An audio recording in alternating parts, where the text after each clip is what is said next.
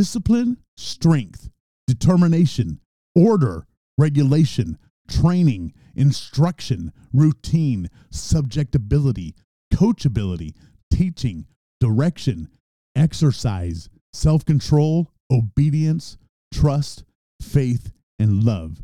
Living life, loving Jesus takes all of these things, and it's not as easy as it sounds.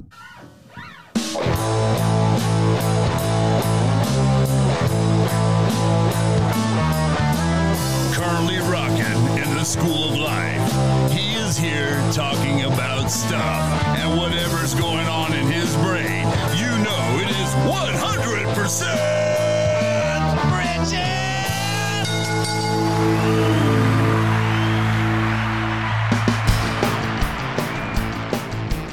All right, here I am. It's me talking about living life and loving Jesus. I know it's been a couple of weeks.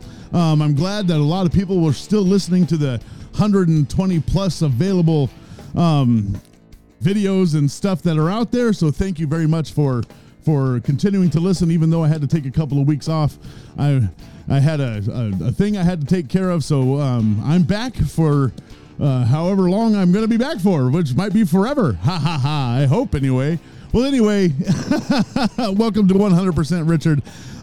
Thank you for continuing to listen. If you're watching me on YouTube, make sure to like, subscribe, and ring that bell so that you get notified whenever my next video pops up.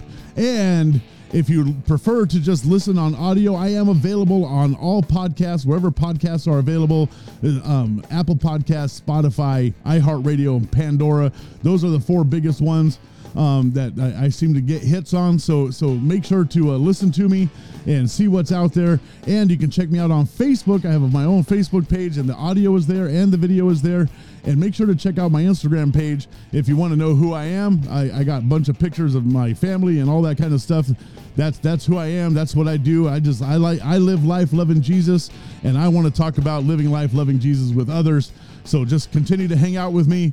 And I got to stop for this real quick. Are you ready? You see this massive beard? This thing is so awesome. I take care of it with Wild Bull products. You have to go to wildbull.shop.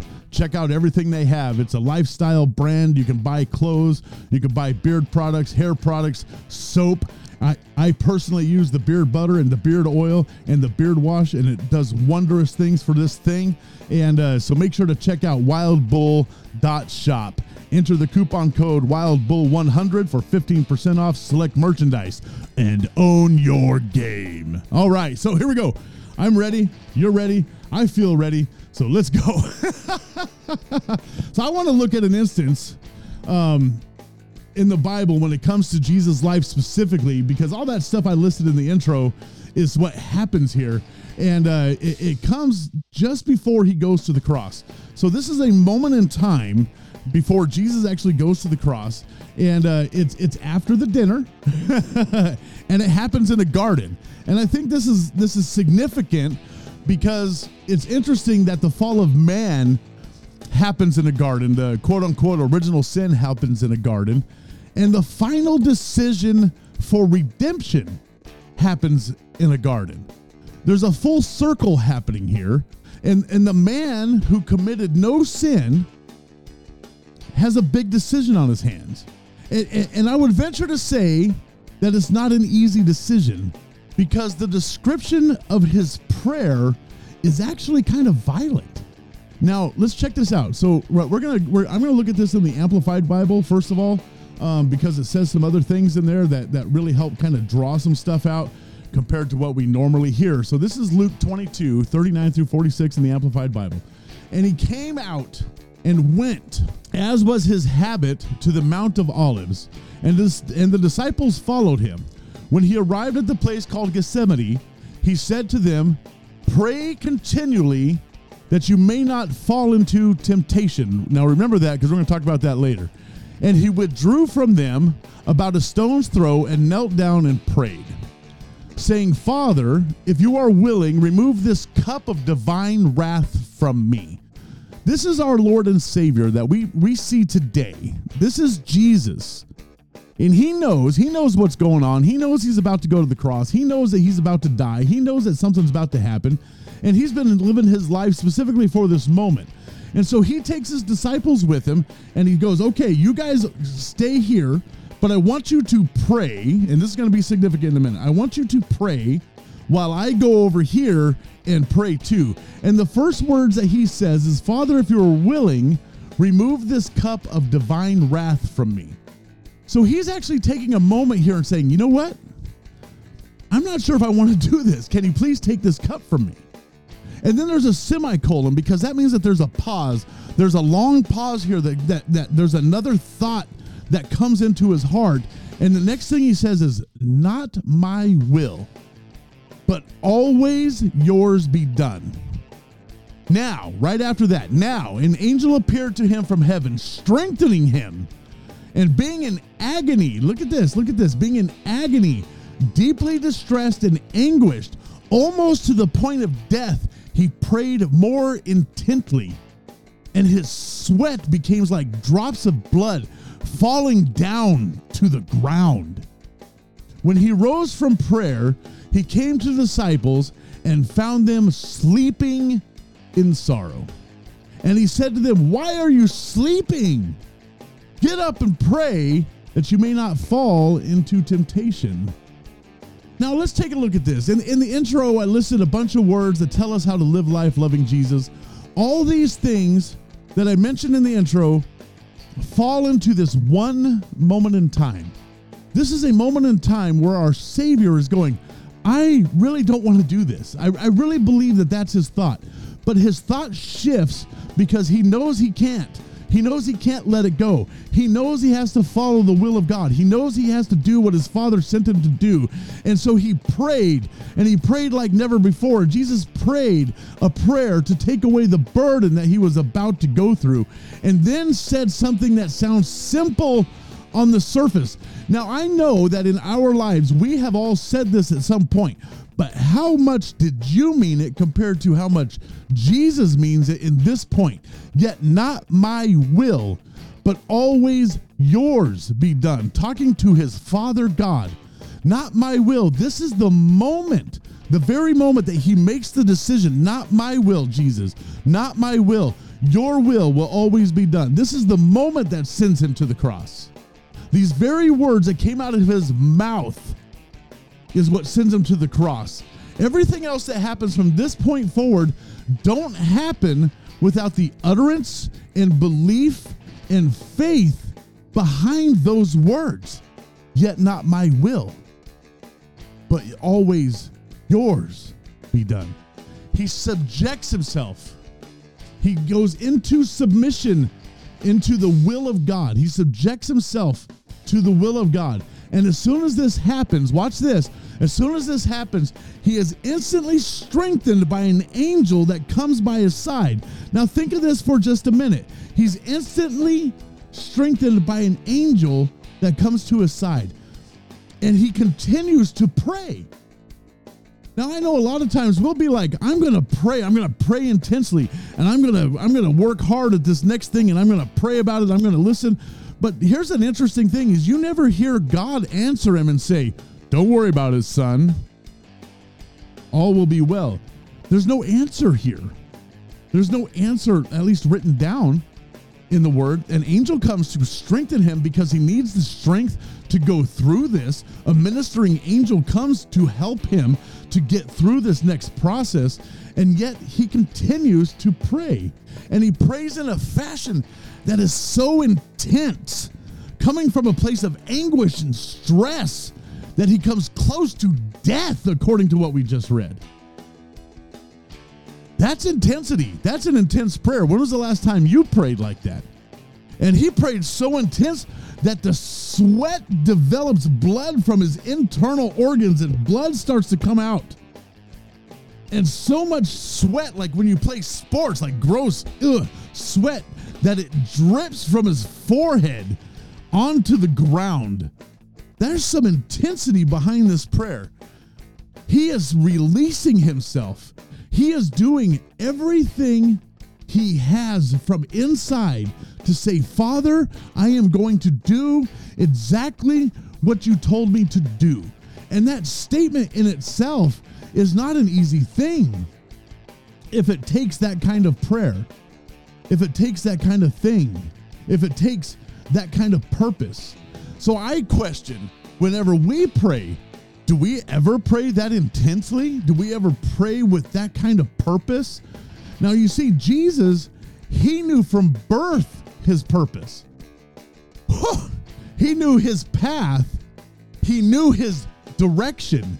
He lived his life doing and moving and being led by Holy Spirit. And when it comes time to finally follow through, our Savior prays so hard till he bleeds. If you think living life loving Jesus is a simple task, I'm going to tell you it's probably not. I couldn't even fathom the intensity of this moment. I don't believe there's anything that we could ever come to, ever go through, ever be a part of to come to a moment like this in my mind, in my finite mind.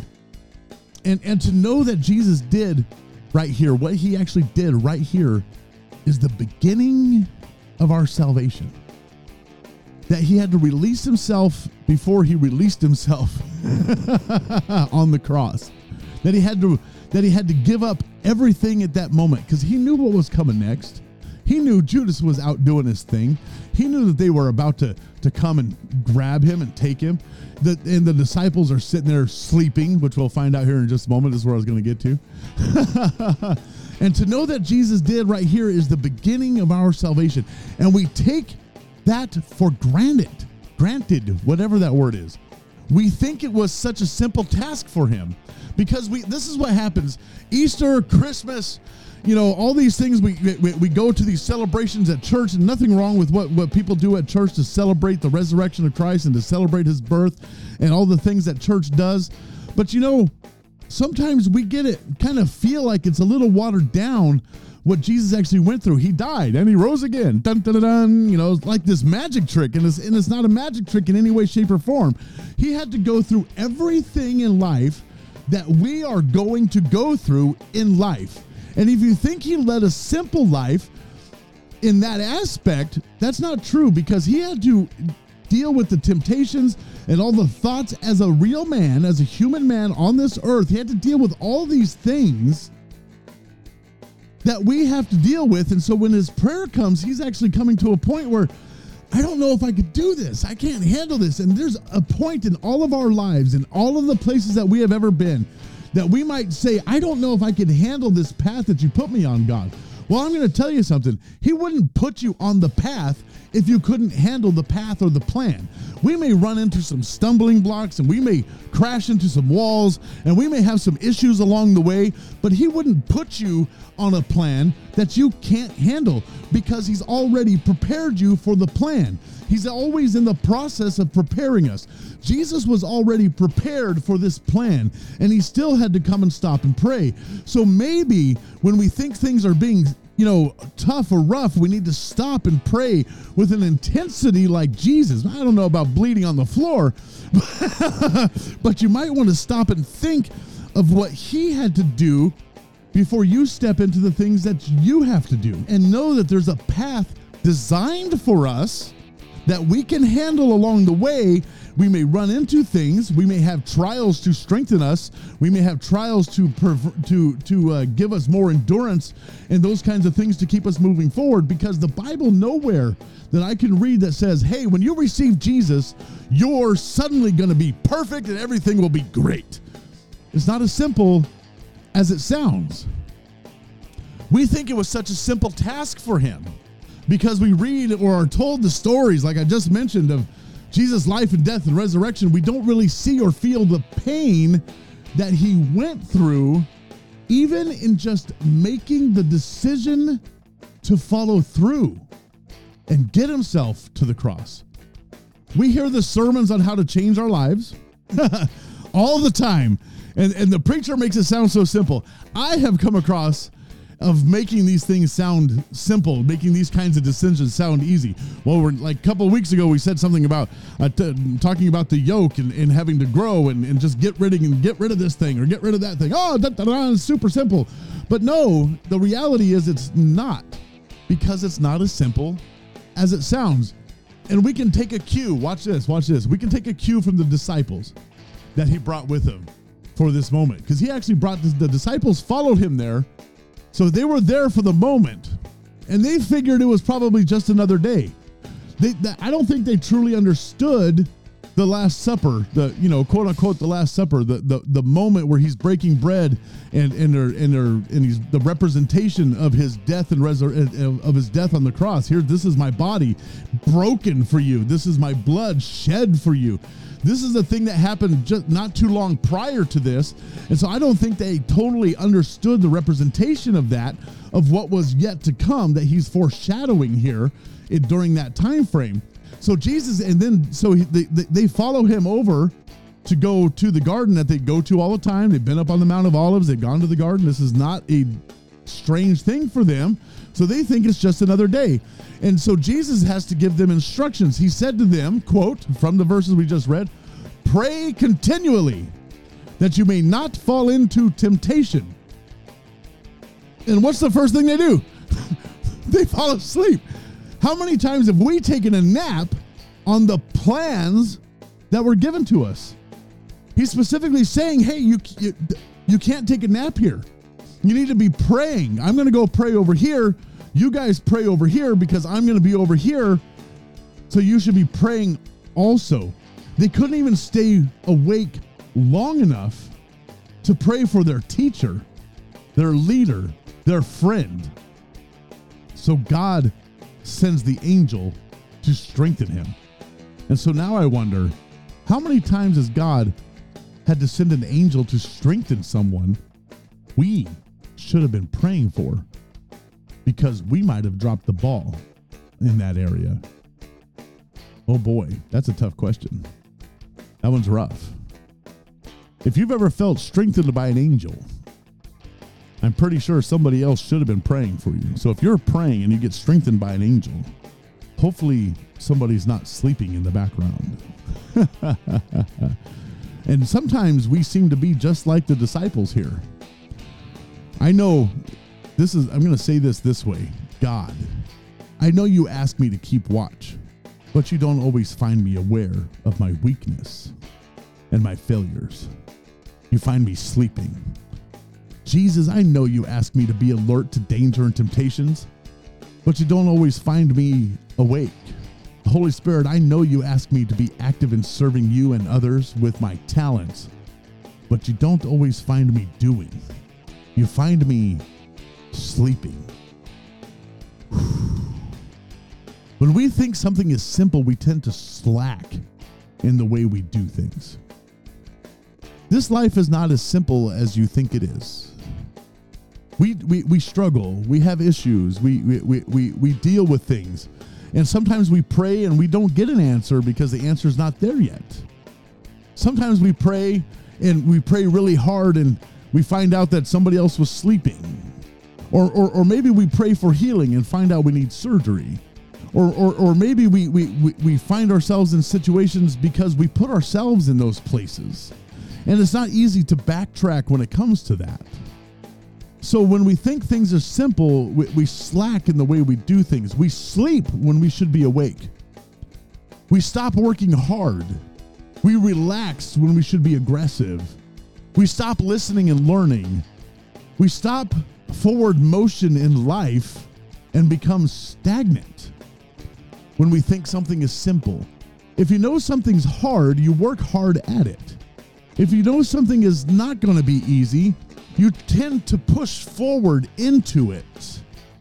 We tend to go after the things that seem to be the hardest. And maybe we make it easy, or maybe we feel like it's easy because we've been doing it for a long time. And then suddenly we run into a roadblock in life and we go, oh my gosh, what do I do here? The same thing you did before. You continue to pray continuously to stay away from temptation. You pray for the people around you. You pray for your pastors. You pray.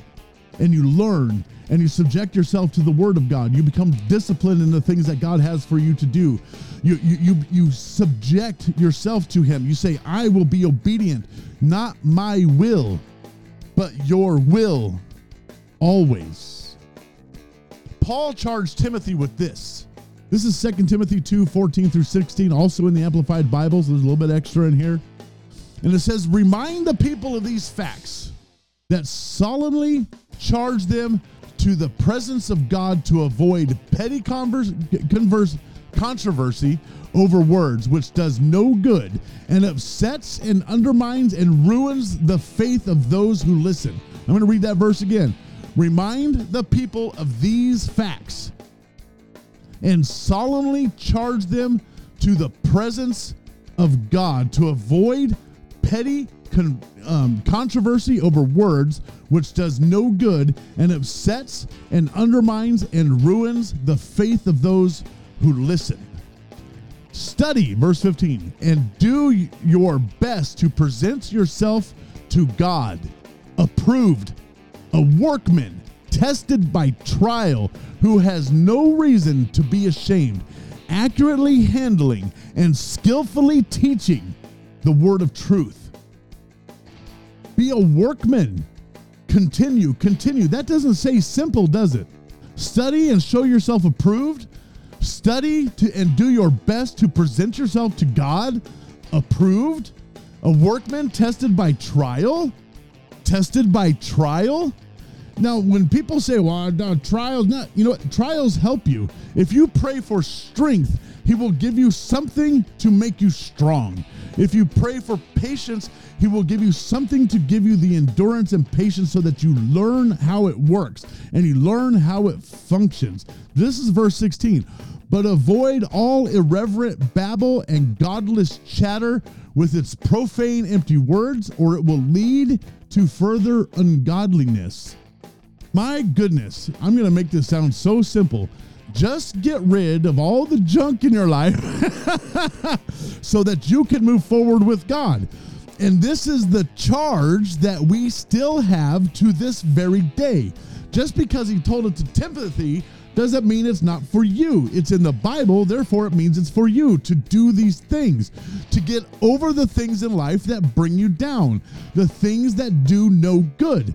Focus on the things that you have learned and are continually learning in the Word of God and by Holy Spirit through the Word of God. Take charge of the things God is doing and run the race, tested by trial, that there is no reason to be ashamed of the gospel. We have to find ourselves at a point where we can say, I know this life is not going to be easy. I know it's not going to always be fun. I know it's not always going to be jumping up and down in worship, because sometimes our worship is face down on the floor. Sometimes our worship is on our knees. Sometimes our prayer time is rough. Sometimes we don't know what to say. And the Bible says if you don't know what to say, let the Holy Spirit pray with you, through you. This is the kinds of things that we have to learn along the way. And then it's really not easy, because living life loving Jesus takes discipline, strength, determination, order, regulation, training, instruction, routine, subjectability, coachability, teaching, direction, exercise, self-control, obedience, trust, faith, and love. All of these things are required in a Jesus life. Jesus showed His deep love in the garden that day. I believe that prayer was not just for Himself, but for all of humanity. It allowed Him to finish what was started. And if it was simple, He would not have anguish in His prayer. And all we have to do is stay awake, follow His example, and move with a purpose, and never think that it will be as easy as it sounds. Right on, right on.